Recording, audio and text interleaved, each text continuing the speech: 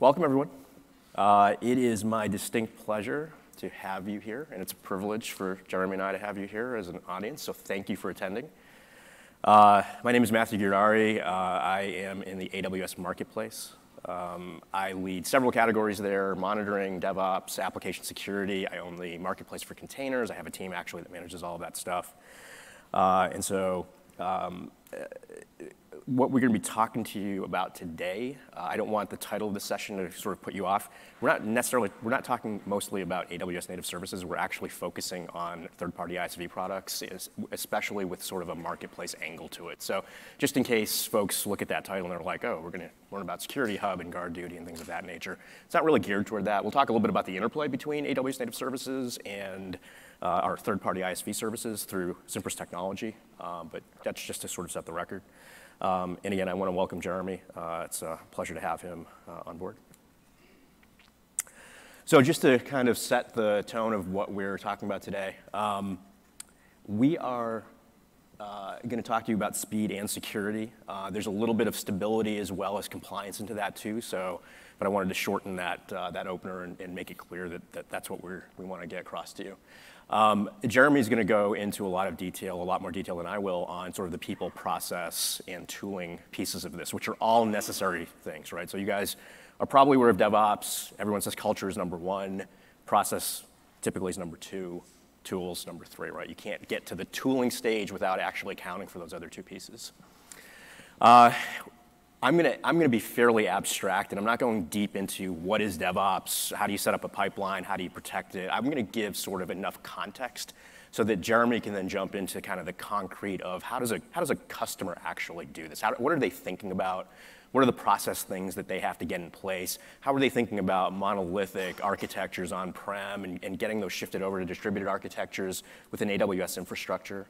Microservices and so on and so forth. How do we stay compliant? How do we keep this stuff under control? How do we have visibility into the complexity of all this stuff? Because you're introducing more and more complexity. And so that ratio is off. I'm not sure how it is, but if it should be 1 part me to 2 parts Jeremy, and if that ratio is off, then something is wrong, because you don't want to hear me talk. You want to hear this guy talk.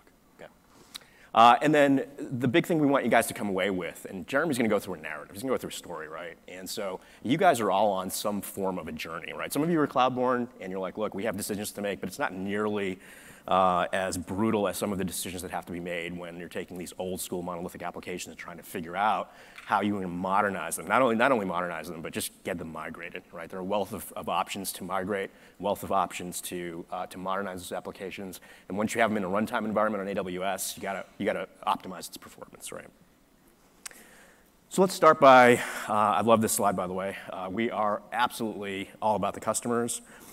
We help companies like Cimpress Technology focus on what we call the competitive advantage or differentiated work that they do that allows their sort of core IP to delight their customers.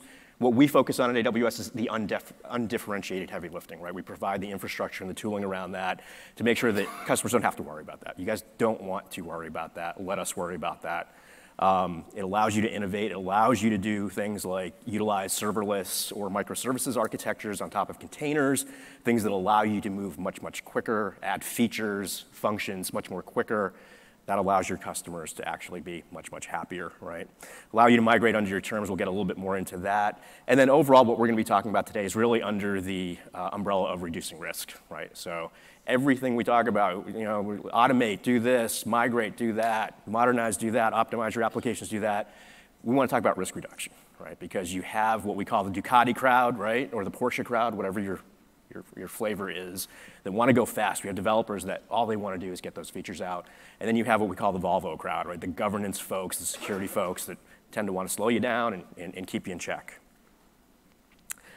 So what are questions that we're typically hearing? And these are a sample of questions that we hear in 2019. There are many more, but I sort of curated these few. The 3 that we're going to really focus on today, and especially in Jeremy's talk, is around the top 3 here, right? Now, that doesn't mean that the bottom 4 aren't important, but Are my resources secure is typically the number one question we get, and security at AWS is job number one, above and beyond anything else. Are my applications running well, right? So whether that's application performance monitoring, whether that's your logging technologies, your logging platforms, you want to understand what is actually happening and get that visibility into your applications running on AWS. And then finally, am I on budget? I didn't actually mention this stuff last year. Cost optimization, spend management, not that important to me. Turns out it's really important to our customers. And so we're going to talk a little bit about how Cimpress treats their cost optimization strategy and to make sure that they're fast, they're agile, they're stable, they're secure, they're compliant, but you know what? They're actually doing it on budget as well. Again, for cloud-born companies, this might not be as relevant, but we are seeing a lot of on-prem migrations. There's a lot of work to be done out there, a lot of workload still in on-prem environments and data centers. From a Cimpress and from a typical customer perspective, we sort of see these four as being the key issues that are dealt with the four questions that we typically get, right? So challenges with existing software contracts, license portability, and so on and so forth. I'll tell you a little bit why Marketplace is sort of uniquely positioned within our services portfolio to address some of those concerns. Evaluating and onboarding new software vendors, again, that's a beautiful aspect of the Marketplace, and we'll get a little bit more into that. We want to bring on-premises governance controls to the cloud. We do have governance controls. We have Service Catalog in our control services portfolio that helps with those sort of things. And then we need to drive cultural change beyond IT, digital transformation, right? Our talk essentially really gets deeply into that lower right corner, if you will, about digital transformation, driving process and cultural change. So decisions, right? The thing you're going to see, or the theme or the thesis that you're going to see that's going to run through this presentation is really around, there's a ton of decisions to be made, right? And not every company is the same. We'll kind of go through, look, there's a maturity cycle for all of this stuff. What is it that you're going to migrate? What is it that you're not going to migrate? What are you going to get rid of, et cetera, et cetera? Am I going to go to microservices, or am I going to skip straight over to something like a serverless technology, right? And we've seen companies do that. Which microservices firewall do I use, or do I use one at all, right? It's a good idea to use one, by the way. So there are a ton of decisions that you have to make. Jeremy's going to take you a lot more through kind of the very specific, concrete decisions that Cimpress Technology had to make on their way to evolving, and you can see we're always evolving, right? It's not like, hey, here's point A, here's point B, we've gotten to point B and we're done. It's nothing like that, unfortunately. The way we think about cloud migration, again, we have kind of these two trajectories depending on if you're cloud native or born in the cloud native, whatever you want to call it, versus kind of an on-prem technology. The thing I want to, I could go for 30 minutes on this one slide because I really like it, but as you get into your migration strategy, so let's consider this to be an on-prem to AWS cloud conversation, you have to think about what you want to migrate, when you want to migrate, and so on and so forth. But within that context, you're also thinking about, well, I have an opportunity to actually modernize my applications, right? And so some companies will do this sequentially. They'll lift and shift and then decide, look, I no longer like this monolithic architecture, for instance, and I want to consider microservices within containers and see how that works out for me in terms of kind of transforming my business in the way that we do things, right? When companies do make that decision to migrate and then modernize, without DevOps, if I'm going to a microservices architecture, for instance, I'm going to a containerized sort of distributed architecture, without a proper DevOps culture, process, and set of tooling in place, you really can't take advantage of those situations. So as an architect, as a cloud architect, if I'm saying, look, I love the thought behind this and the ability to sort of break these things down into thousands of microservices and then update those microservices really lightning quick, unless you have the culture, the process, and eventually the right tools in place, it's just not going to work out. So that we're going to get a lot more into that into the talk as well. And then this is kind of the slide that we call the 3 Rs, right? So as you're migrating, as you're thinking about modernizing, you typically have these 6, typically these 6. There's sort of variations on this, but these are the ones that we typically see. Rehost, Replatform are a couple of things. The retain and retire are not as interesting from my perspective. Obviously, those are decisions that you have to make. But the two themes that we're going to kind of focus on here are kind of right in the middle, right? So it's refactoring, and that's those. If you think about this on a spectrum of the lowest complexity of what I can do from a migration and modernization perspective, all the way over to the right side, which is the most complex thing I can do, but maybe driving the most value. On the lower end is really the repurchase piece, right? So, and what we mean by that is you have the opportunity to, what you're using from an on-prem perspective in your tooling set, you can actually repurchase some of those tools, or most of those tools, hopefully, through the AWS Marketplace and treat that tooling set as just another AWS service that gets billed automatically with your other services, right? And so you have that ability to do that. And we find those as to be kind of the supporting characters for when you want to actually do things like refactor, right? So you want to actually take that monolithic application and architecture and then re-architect it into something like a microservices architecture. Once you decide to do that, you need that supporting cast of tools that you can easily repurchase. So again, the main theme of this, I'm not going to go through all of the various pieces here. When it comes to refactoring and really modernizing your applications, absolutely do that. It's generally a good thing to do in order to have the agility that you need and the speed that you need. But through Marketplace, you can actually buy some tooling that Jeremy will talk about to support that.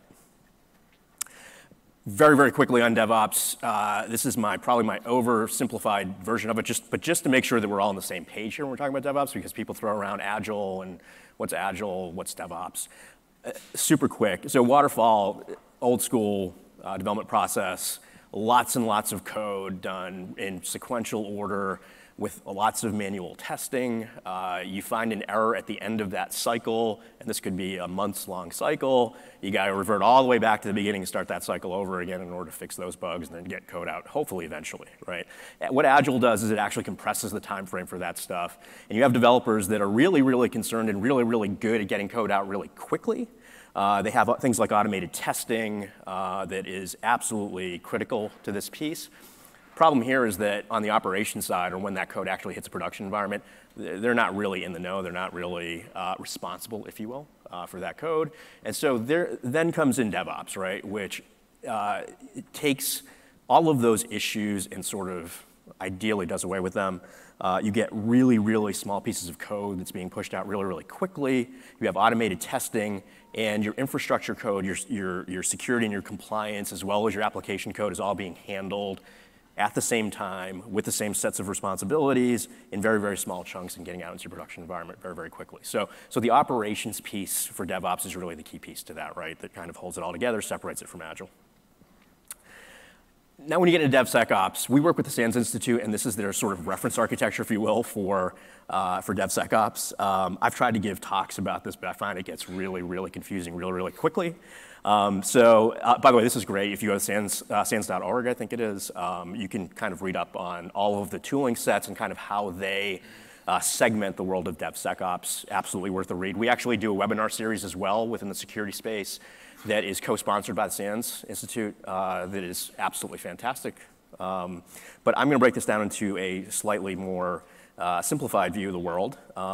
So we talk about security of the CI/CD pipeline, and so that's the actual, your code is running through that pipeline, but you have, again, these sort of supporting characters around it that insulate your code from a security and compliance perspective. And those are things like IAM, which is the ability for people and systems to talk to the right people, the right things at the right time in the right way, right, essentially. So you want to set up those things. You have web application firewalls, of course, and then you have a whole set of tools to ensure visibility, performance management, and some security and compliance features, right?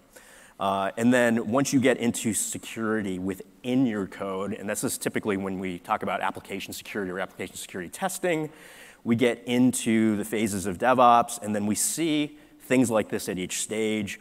You get threat modeling, which is typically really a manual exercise, right? Code review is a manual exercise. But then you have some automated features like your initial SAST inside of your IDE, right? So you can do some static analysis at that point.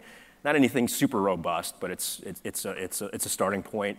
And then your commit phase, you have things like software composition analysis to figure out the dependencies in your open source libraries, see what might actually impact your code and your applications from a security perspective down the road, catch it early, break the build if you have to, so on and so forth. Container security, obviously, is something that is ramping up really quickly with our partners like Twistlock and Aqua.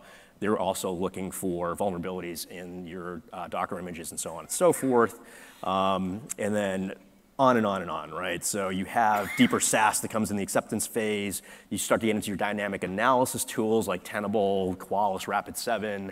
And then finally, in deploy, you have things like configuration management from Chef and Puppet, Ansible, and so on and so forth to make sure that your security policies that are embedded in your nodes remain compliant and don't get out of whack. And then you have things like Previty and Contrast Security that are doing runtime application self-protection. Relatively new technologies, but interesting nonetheless, typically paired up with a WAF. And then underneath that all, you have continuous compliance. Obviously, not obviously to some people, but there's a difference between being secure and being compliant. And I used to do a whole talk on this. But you can be secure and yet non-compliant. You can be compliant yet not secure. As I'll show in another slide, the optimal state is really to be both secure and compliant as you're going through your DevOps process. So typically, the way that we break this down is you're looking at everything as code. Infrastructure is code. Obviously, you have application code. You have lots of opportunities to actually embed security and compliance as code within your application code and within your infrastructure code. All of that stuff in parallel is going through your CI/CD and being tested in similar ways, not always exactly the same. And then once those are getting out into production, you have that robustness from basically three perspectives, right? So let's take just a quick look at several different options of companies, right, that they have. And this is a little bit about the maturity curve and the evolution of companies that Jeremy will talk a little bit more about with Cimpress. But let's just assume that you have this optimal security line up at the top. Your security posture, the further up you get on that vertical side, the better off you are. And then look at time, right, or delivery frequency at the bottom. So you can think of this first scenario, scenarios A, B, and C. This is a typical old school company that might be on-prem. They have a monolithic application. It takes them a long time to deliver new code updates, as we mentioned in the beginning of the presentation, right? And then you have a point at which you have to consider, is this thing secure? Your security experts are kind of looking at the stuff, and they're saying, look, this stuff is not secure. You have vulnerabilities here that you have to account for. There may be 100. We'll try to help you prioritize, but mostly we'll point you to a wiki or we'll print off a PDF for you to kind of follow along, and you guys figure it out, right? And then they're forced to say, well, in case A, I can really sort of compromise on the security stuff, but I can get something out quickly right after that. In case B, it's like, I'm going to compromise not as much and hopefully get something out in a reasonable time. And then in C, it's, look, I'm not going to compromise at all. I got to do all of these fixes, but I'm going to really suffer when it comes time to update my features within that particular application code. Then you have case D here, which is typically like a Netflix-y type of thing, right? So born in the cloud. Maybe Amazon.com does this as well. They tend to automate a lot of stuff, right? They do continuous delivery. And so you have these companies that are able to take advantage of automation, pushing out into microservices, pushing out into serverless technologies to keep up with your consumption rates of Netflix and all the great shows that are on there. And I guess Amazon Prime has some good shows too, so pay attention to that. And then we have what we call case F here, and I think Jeremy's going to talk a little bit more about how Cimpress falls into this, but this is a mixture of automation and manual processes. And this has to do with culture processes and less to do with tools. It's not because there aren't tools out there that can automate everything, but I think we generally see that, hey, we're pushing automation. And my point being is that not only is this an evolutionary process, but it is based on the way that you need to run your business. Some businesses will say, look, we're either risk averse or we have policies in place where we exist within a vertical that doesn't really allow us to do the automation that a Netflix does, nor would we ever want to do that. And so the critical piece to this is, yeah, we're big fans of automation, but it works for us. It may not work for everyone, and you need to figure out where you are sort of on that maturity curve and where you want to be, right? Again, speed and stability. I used to label this slide nirvana, like you want to get to a nirvana state by having, if you think about the vertical axis as speed and stability, which is typically DevOps, and then look at security compliance below that, what you want to be able to do, and again, Jeremy's going to talk about this, is hand in hand, you want to make sure that you have a well-developed DevOps practice, but you then want to make sure that your compliance is following suit, right? So in terms of thinking evolutionarily about companies and their march toward automated security, automated compliance, and sort of DevOps, best practices in DevOps, they typically go along this path of going from kind of the lower left all the way up to the upper right, right? And so when you're thinking about your companies, how automated should these sort of two dimensions be, you can sort of map out where you are relative to a lot of other companies. So in the marketplace, as I mentioned, I do work for the marketplace. This is sort of just a two-sided marketplace. It's kind of like Amazon.com, except we have ISV vendor offerings that are available. It's a pay-as-you-go model. So we have a ton of stuff on there, right? I'm not going to go through. I used to make this sort of a NASCAR logo slide, and I sort of did away with that because there was just too many little logos all over the place. But we have a ton of stuff in there, right? Not only do we have DevOps tooling, and again, Jeremy will get into a reference architecture around DevOps and security, but we have a bunch of security products that sort of play a role within that ecosystem. So we have static analysis, we have dynamic analysis, you can see. We have SOAR platforms that are available through a marketplace if you want to sort of automate your responses and your remediations. Obviously, logging and monitoring. We have privileged access management, incident response with companies like PagerDuty, ITSM with companies like Sharewell so that you can connect your ticketing systems to all of this stuff. I mentioned containers, security, just a bunch of stuff, right? So I really advise that you go to the AWS Marketplace and look up some of the products that we have and figure out whether that makes sense for you. So with that said, I call this a transition slide. So Jeremy and I talked a lot about this, like what's the best way to transition? I said, well, I would love to have a beer up here and just sort of hand it off to you, but they wouldn't let me do that. So Jeremy and I both share this in common. We both have Massachusetts roots. I now live in Portland, Oregon, so Jeremy is still in the Massachusetts area. Where we then diverged is I'm a Raiders fan and he's a Patriots fan. So on the AFC sort of continuum, we're way at opposite ends. And I think Jeremy was kind of looking at me like, can I trust this guy? But then we sort of reconverged and we're like, we love IPA. So what I did was I brought a bunch of IPAs for him from Portland and said, we're going to have a party after this is all done. And so that is the best way I could think of to transition over to my esteemed friend and customer, Jeremy. Perfect. Why don't you go ahead? Thank you. All right. Thanks, Matt. Cool. Thanks for the introduction, and thanks to you guys for joining us here at the end of the day. Promise we'll make this as quick as we can. So Matt talked a lot about DevOps and security, automation, and integrated controls. And I'm going to give you kind of a real-world example of how that's played out for us in terms of people, process, and tooling within Cimpress Technology, which is where I work. So to jump right into that, I'll start by giving you a very, very quick background of what we actually are and who we do. So I work technically at some level for Cimpress. We're a company of companies. You've probably recognized our most notable and largest brand, Vistaprint, business cards. We have several other brands all across Europe, in addition to in the Americas and Asia. But you heard Matt probably saying Cimpress Technology, which you don't yet see. That's where I actually work, which is at the center of this. All of these companies basically print things on things. Think high quality, low cost, low volume. Within Cimpress Technology, at the center of that, we build a platform of services that all of these other companies can leverage to print things on things better. So a little bit of context on that. My job, in a nutshell, is to basically make operational excellence something that's within reach for those groups. I do that across a couple areas. You guys can read through those yourselves, but where we're going to focus in today, as you may imagine, is on the Cloud Center of Excellence and our journey kind of in evolution there, along with the rest of our friends at our company. So to continue to set the stage appropriately for our journey an evolution through DevOps and security as well. Take us back to 2015 when we were just Vistaprint. At that point in time, the company's about 10 years old. It was founded in our CEO and founder's dorm room in Paris.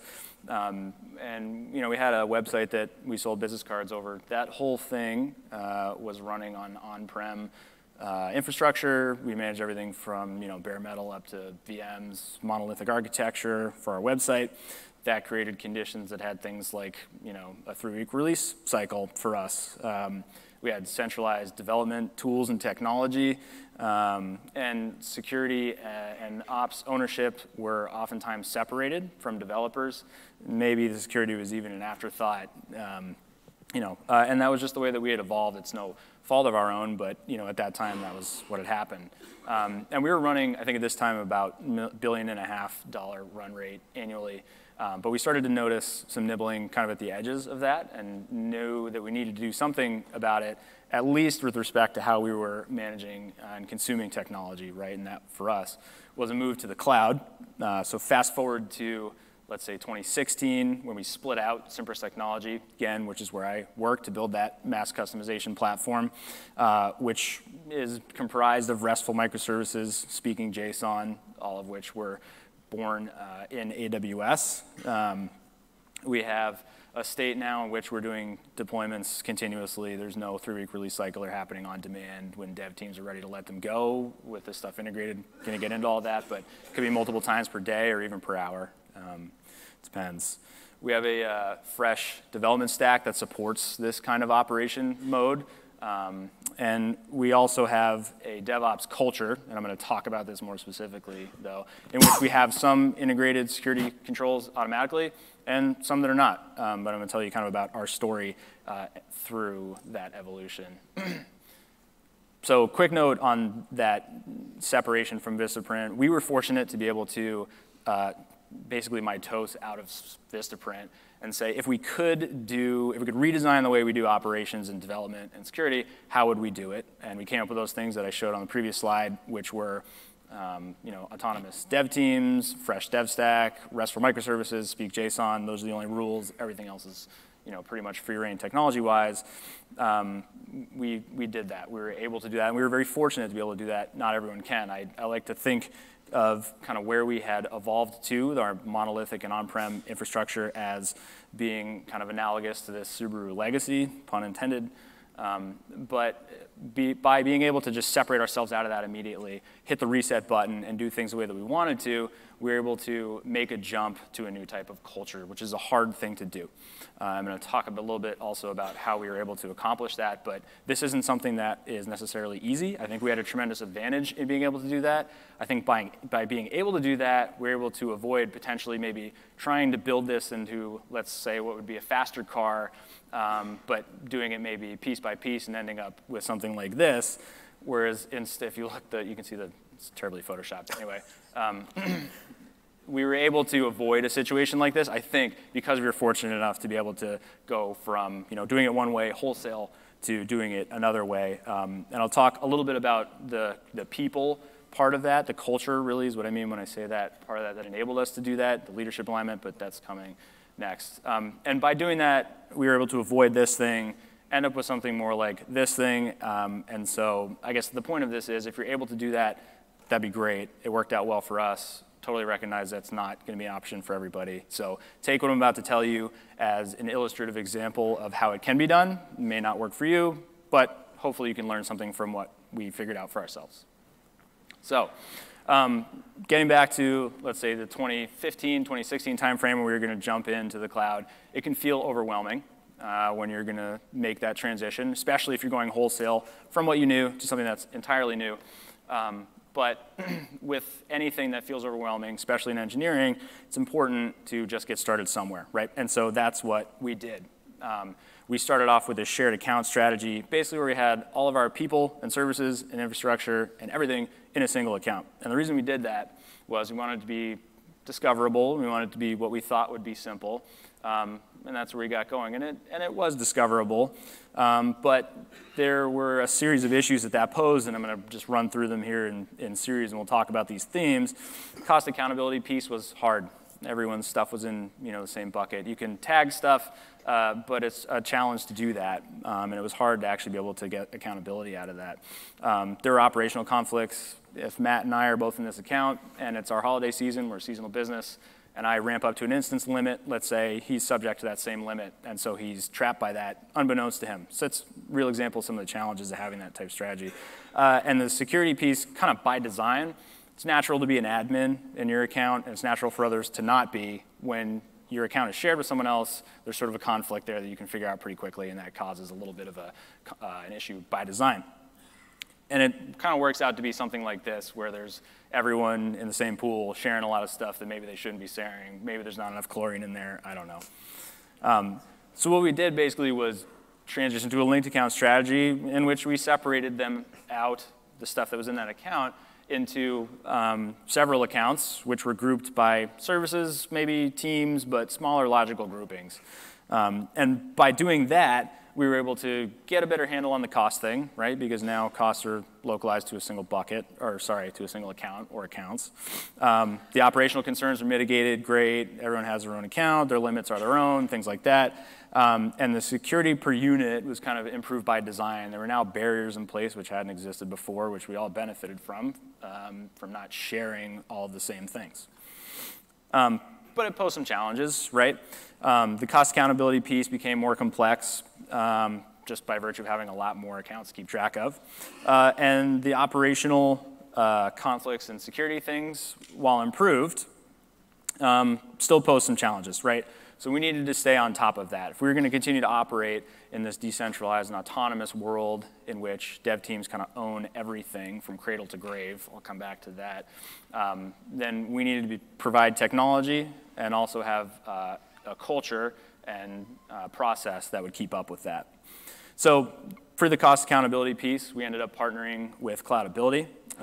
That basically gave us very rich insight into what was going on in these individualized accounts, both for teams operating in them and also for the business at a high level, right, which was the challenge. It was easy. We had one account, we'd look at a bottom line for one thing. Now we had N amounts of accounts. As we had more services, we also had more accounts. And so we partnered with Cloudability. It was recently, I guess, acquired by Apptio to be able to keep track of that stuff and empower these independent dev teams with the insight they needed to operate efficiently in the cloud, right? For us, our cloud expenditures are single largest IT expense, I think, in the company, and so it pays to stay on top of that. This is available in Marketplace, and so I will also talk about the operations piece. Next, we'll address the security stuff, but the operations piece was really a DevOps culture, which at its core is a culture in which developers also do operations things. It's one more job for everyone who is a developer, right? But in localizing that stuff, you're able to achieve a lot more speed and ownership. And so the foundation of that is setting the expectation with teams that they'd be responsible for ops tasks in addition to development. And that was the start. We were able to accomplish this, I think, in large part because we had great air cover. I remember back to a town hall meeting that we had in 2015 in which our CTO and one of his directs, who's my boss, Jim, who's here right now, actually, got up on stage and talked about how we were going to the cloud. We were going to do RESTful microservices. We were going to shamelessly steal the Spotify model and apply that to ourselves. And we were going to move more quickly and iterate better on our technology in that way. And so that support was critical for us to get through what I described already as a hard transition. We had to update our tech stack to support this, right? We used to have centralized everything. We needed to have something that was consumable by autonomous dev teams that they could both make their own and operate with at speed. For us, right now, that's GitLab for our SCM, kind of build, maybe oftentimes deploy stuff too. New Relic and Sumo Logic to understand both what's going on with those services at a base level and also do some logging and forensic alerting on that stuff. And then PagerDuty to kind of tie that back to these development teams who own all that stuff from cradle to grave, which is the key of how we kind of operate at scale now, is you own it as a dev team. Stuff's all available in the marketplace too. I have another slide here that just sort of shows all of this stuff in the marketplace. These are all things that we use, by the way. And everything with you probably gathered yellow rectangle around it is available through Marketplace. We do a lot of private offers, which is a thing that works well for us. You can also get a lot of this stuff just off the shelf helps kind of ease the procurement process. There's some boilerplate stuff there to help you get off the ground, but the slide in and of itself is not super interesting. So we talked a little bit about the kind of FinOps part. We talked about the operations part.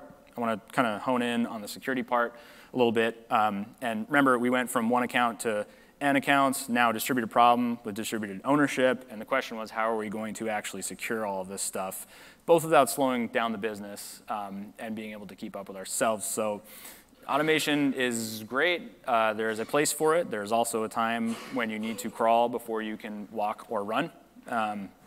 So that's great. We applied that wherever we can. I'll talk about specifics of where we've done that.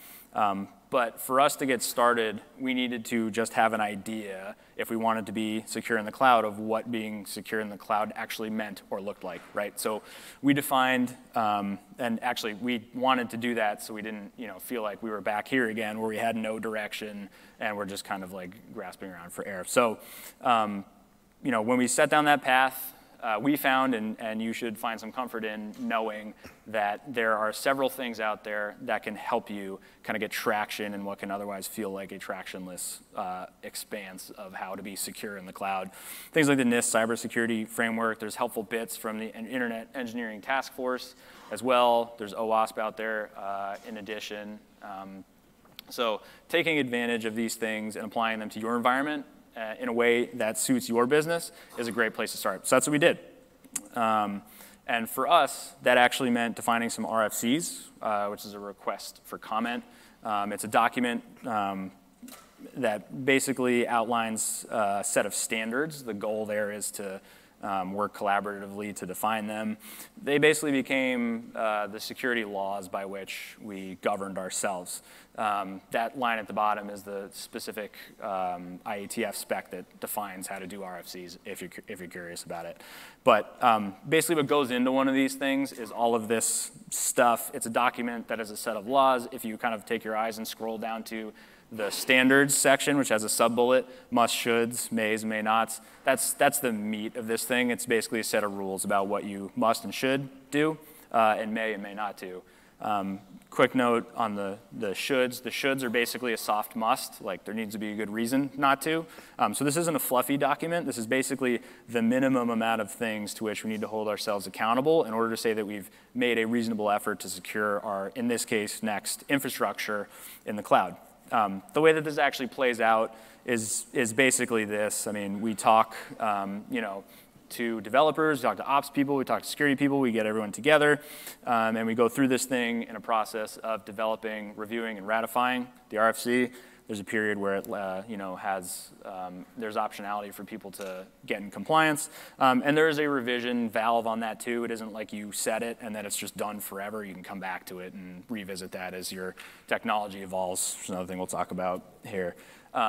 One of the kind of cultural keys to making this work, I had a picture of Senior Costanza here. I wasn't allowed to use it, but this is supposed to be a reference to the airing of grievances, because that is sort of the cultural secret sauce to making one of these things work, for us anyway, is that there's a period during which you can express if you have issues with the RFC, if you want to have input into it, and you can basically get anything off your chest that you need to as someone who's going to be beholden to that, so that when that time comes where that window closes, you basically had the opportunity to speak, and now you must forever hold your peace. So I guess until the next review iteration. But anyway, so that's sort of like the cultural secret sauce to make this effective for us anyway.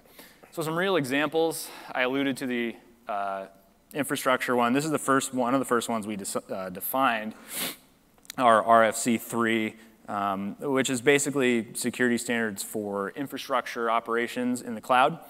There's some actual examples down there. This is obviously much longer than this, but I didn't think a wall of text was what you guys wanted to see. This is just sort of a directional indication of the body of that document. And that helped us kind of define, if you remember back to that space slide, some guardrails to understand like what compliance actually looks like versus not, so we had somewhere to start. And that is a good start, but that's basically all that it was. And so we needed to understand, now that we had defined some standards, how we were actually measuring up against them. And so we ended up partnering with CloudSploit. basically allows us to scan our entire AWS environment, which now is somewhere between 250 and 300 linked accounts at the moment for configurations. And that's a huge list of known configurations that they'll actually scan for and report on, which is another good kind of iterative step in the history of how we got to hopefully a place of better compliance. But that also isn't enough. And so we wanted to take that and then make it more actionable. So we actually developed a tool in-house called Sploit Vision, which is a little play on CloudSploit. These are just screenshots of the application itself. But if you look here at this one and you look very closely, you may notice that there are some RFC3 tags in line on the count 4 titled screenshot. That's basically to illustrate that the point of this thing was to take all of the tremendous amount of data that we were getting from CloudSploit to say, here's where you are in terms of your configuration, and distill that down to the most meaningful bits, which are the ones that we hold ourselves accountable to as defined in RFC3. So this basically put RFC3 compliance for us more within reach, which is our next step along our path to compliance in the cloud. Couldn't neglect code, right? So we needed to define a standard to regulate kind of behavior in terms of our security practices there, moving on from just infrastructure-specific stuff. We had noticed bugs making their way into production. It's not good. They're harder to remediate after they get there, especially when they have a security focus. Prefer to avoid that if you can, which is what is at the core of RFC 5 for us. Very similar to RFC3, except for it is, as you may have guessed, a code-specific focus. There's some examples here. Again, this is just for us kind of the basic things that you must be doing in order to say, I've made an honest effort to actually secure my code now, in this case, in the cloud. You can take a look and read through that, but I think you guys pretty much get the idea. Getting RFC3 on the ground was a matter of making the data very interpretable, so it was easily actionable. RFC5, we took a little bit different approach, and that was integration into our SDLC, which today looks like the opportunity to partner with our dedicated security team for threat modeling exercises at inception. It's the kind of thing where you would consider, do I need web application firewall? Do I need DDoS protection from Shield? These are both AWS native services. Do I need to make port changes to my application? We also have some of these controls integrated into our CI/CD pipeline and our SCM activities. So we have static application security testing, software composition analysis, Matt talked about earlier, integrated into GitLab. Those are open source for the most part integrations that we get, but they're easily integrated into our build pipeline. So much in the same way, we made RFC3 compliance easy and actionable by saying, hey, here's where you actually need to focus and that's it. We tried to make RFC5 compliance easy and actionable by giving tools to autonomous development teams that they could consume at speed, in stride, to get some of this stuff addressed, right? So the last little bit that we get from GitLab is that I want to mention here is the dynamic application security testing. That's like OWASP ZA proxy built right into your build pipeline, so you can just run that against your running application to smoke out more stuff than you get from like the static application security testing, which is a language-specific kind of lint-style evaluation of your code as a flat file, basically, to say here's all the way from like very bad to not very bad classification of the problems that they find. So we talked about RFC3, cloud security, infrastructure, compliance, cool. RFC5, code, security, compliance things. Now I'm going to drag you through a reference architecture slide to show you how all this stuff kind of plays together and fits together. So at the top, this is intentional. They're metaphorically seated above our entire reference architecture, right? Because they govern and are law at this point. Quick note about RFCs. After a while, they just become standards, right? So like technically they time out and become just accepted as law. And we're in that position now, I think, with both of these. I talked a little bit about GitLab, some of the things that we get from there, in addition to the integrated RFC5 related security controls that we have in there, the threat modeling, the SCA, the SAST, and the DAST. And that's a thing that a dev team circles with multiple times per day, all day long, right? If you're a developer, you probably would have a hard time avoiding your source code management, Git repo, whatever you're using. And so that kind of swirls together in its own zone. Applications get built there, they get tested there too, and they get deployed to the cloud. We, as I mentioned, are AWS first, almost primarily AWS lion's share. There's a whole bunch of stuff in there in a sample application. This is very high level, and I won't go through all the pieces there. I'll get to them a little bit later in the presentation, but I just wanted to say, those applications are built there. They flow then into the AWS cloud. We have our observability stack here. I alluded to this stuff earlier, talking about our tools that we consume from partners, oftentimes across the marketplace. We have New Relic for insight into our applications, also more specifically how they're interacting with each other in terms of a basic health capacity, in addition to Sumo for some forensic logging or alerting coming out of that as well. Either one of these can generate alerts, which are fed back to developers who, remember, own this stuff cradle to grave for us via PagerDuty. And while those applications are running and circling in the cloud, for us almost exclusively AWS, there is information being fed back out to our SIEM, our Security Information Event Management system. We use Splunk right now. We are probably early stages with that. I'll talk about that a little bit, not too much, but the idea here is basically to give our SOC, our Security Operations Center, visibility into the tremendous amount of logs that we generate from our entire production, also our enterprise environments, in such a way that they're able to distill that down to the things they actually need to take action on to address with teams. Teams are responsible for monitoring this stuff too. It isn't just the SOC who takes care of all of our security problems. That's why we have a DevOps culture with security included. But that's generally how all this stuff fits together.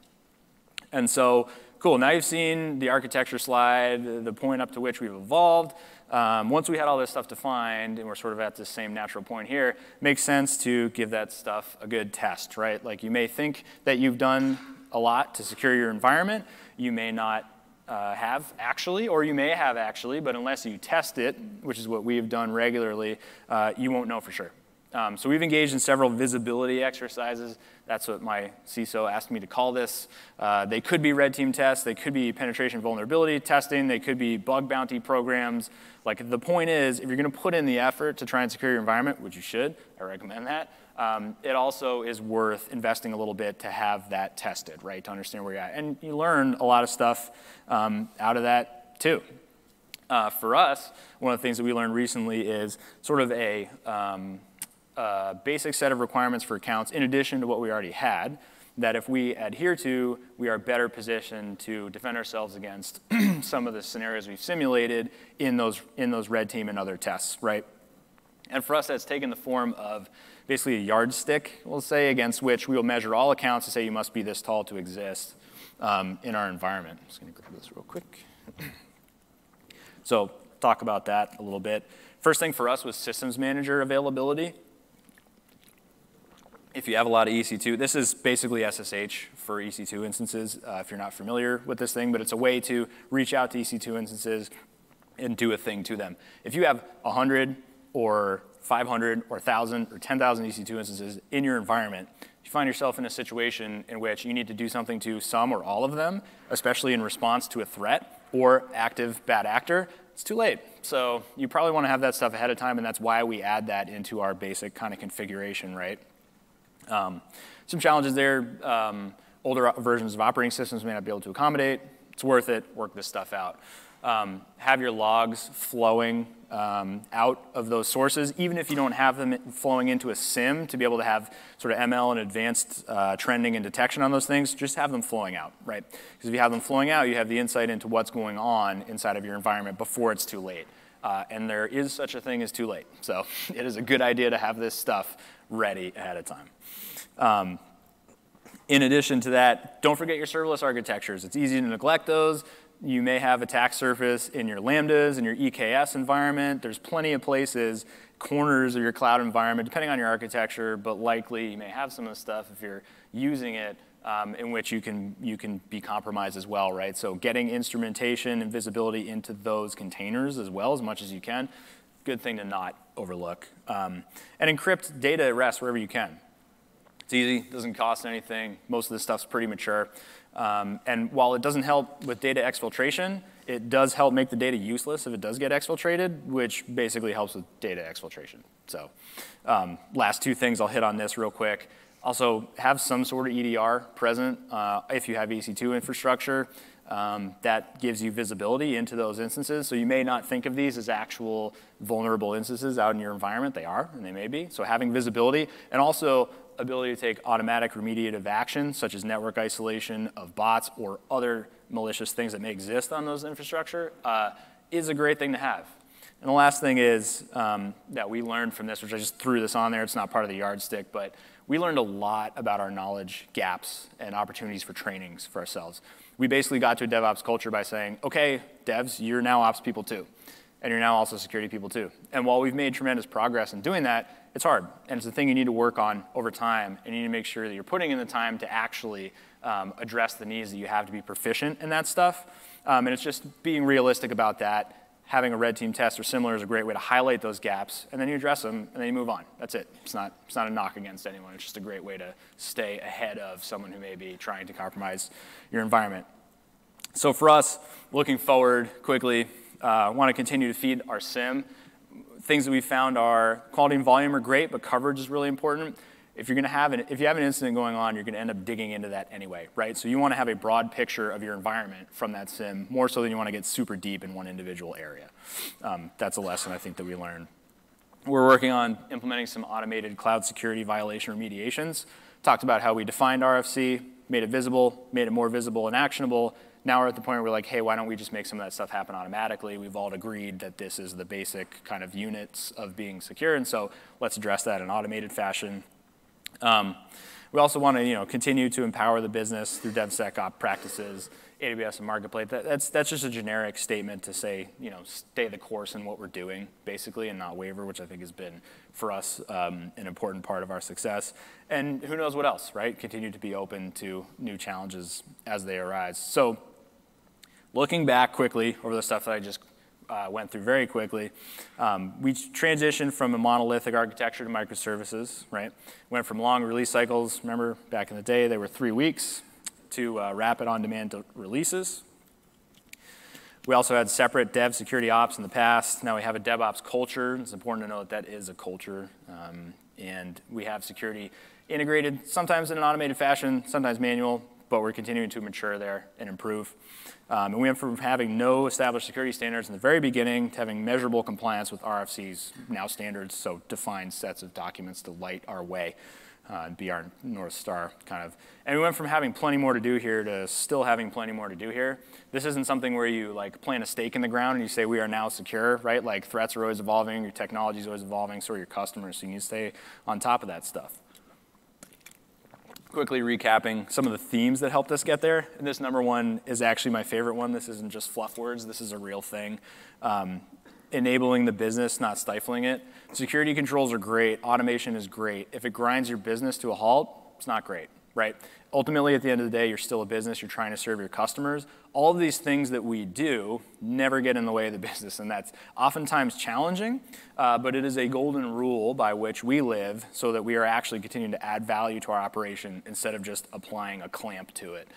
And finding and maintaining that balance is sometimes hard, but it's a very important thing because we're not just doing this stuff in a vacuum. We're doing this as part of a larger group trying to accomplish something together. So that's an important point. I alluded to this before, our commitment to a DevSecOps culture, all-in-cloud strategy. I talked about kind of the leadership buy-in, the air cover. That stuff is critical to stay the course. Making good DevSecOps practice easy and actionable. You guys saw that. I think I said it specifically when I talked about Exploit Vision, whereby we made that RFC3 compliance much more within reach by distilling it and making it easy to get at. If you can remove any excuse not to do this stuff, then hopefully it happens some more. That's basically the goal there.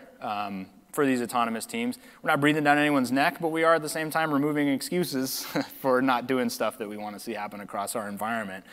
And our partnership with AWS and others through Marketplace, Matt alluded quickly to undifferentiated heavy lifting earlier in the presentation. That's a real thing. That's basically the stuff that you have to do the stuff that you actually want to or need to be doing to grow your business. That's where our partnership really helps us win. We don't have to focus on managing bare metal. We don't have to build a GitLab. We don't have to build New Relic. We don't have to build Sumo Logic. We consume those services, we stand on their shoulders, and we get a little bit farther together. And this is just a little throwaway picture to basically say what I said before already, which is like, I've taken you a little bit through our evolution. We're not planting a stake and saying that we're now done. This is an ongoing process. We may be somewhere in the middle. Let's say our knuckles have just healed from our previous evolutionary step or whatever, but this stuff is never over. So we write software to serve our customers, basically, to seize opportunities or fix problems. And as long as those problems don't stagnate, neither can our software and our approach to dev, security, and operations. And so basically, great to talk to you now, and things will be totally different next year. So thanks. I hand it back to Matt. Thanks, Jeremy. That was fantastic. Just to kind of finish this off really quickly, I am from the AWS Marketplace. We talked a little bit about evolution and how companies grow. I like to think of evolution in two ways, right? When it comes to technology, there's sort of the random variation and selection model, if you remember back to Darwin. And there's sort of the more intelligent design-y type stuff. What AWS Marketplace allows you to do is actually go in and test new things, right? They can work for your environment, right? And I know that Cimpress has done this. We've had thousands of customers that have done similar things, right? So you can go into the AWS Marketplace. We have 1,500 ISVs represented there. And a lot of them, I don't remember what the exact stat is right now, but we have a lot of security vendors in there. We have over 7,000 product listings across 39 categories, including DevOps and, of course, security. We're deployed in 20 regions. The beauty of the AWS Marketplace is it makes it easy to find, test, procure, and then deploy software on top of your AWS infrastructure. And as I mentioned earlier, this is sort of the supporting cast for your robust sort of core IP that is your applications, right? That's your competitive differentiation. We want to allow you to use tools really, really easily to sort of supplement what you're doing from a core IP development perspective. And so with that, I'd like to say thank you. I want to say especially a big thank you to Jeremy, who's done just a masterful job in helping me uncover new things about sort of the DevSecOps space and really giving some insight into how a company like Cimpress Technology is doing this and working in partnership with the AWS Marketplace. Yeah, thanks. Thanks to you, too. Thank you. Thanks, guys.